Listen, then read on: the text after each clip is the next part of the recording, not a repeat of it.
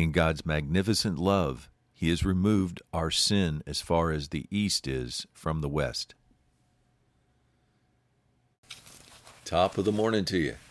When we read 1 John chapter 4 with the eyes of love and a firm determination to get to know God better, John gives us a lesson on how to distinguish between spirits. There is a spirit of truth and spirit of error. The spirit of truth comes from God and is easily identified by the confession that Jesus has come to earth as a man. The spirit of error makes no such confession. It seems the spirit of error is in those who are antichrist.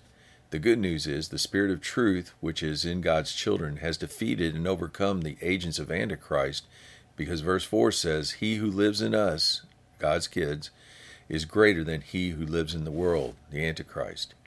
Those who are antichrist are of the world system. Verse 5 says, "The world listens to them."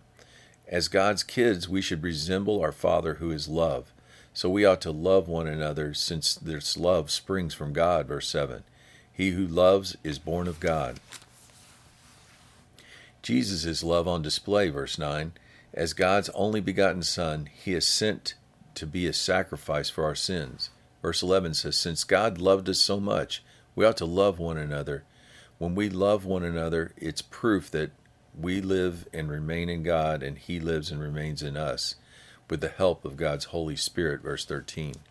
Anyone who confesses Jesus is the Son of God has God living in him, and he lives in God. In verse 16, John re-emphasizes God is love.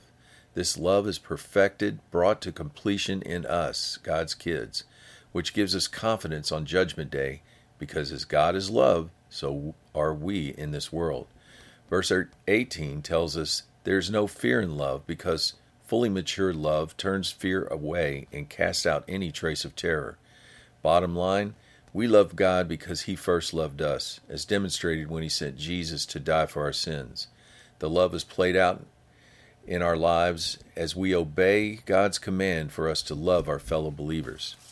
A word of encouragement: while God is not visible, He can be seen through our love for one another, especially when it costs us something, like His Son Jesus, who died for us to remove our sins. Psalm 103:11.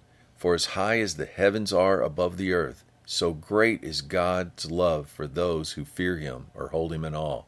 As far as the east is from the west, so far has He removed our transgressions from us. Have a great day.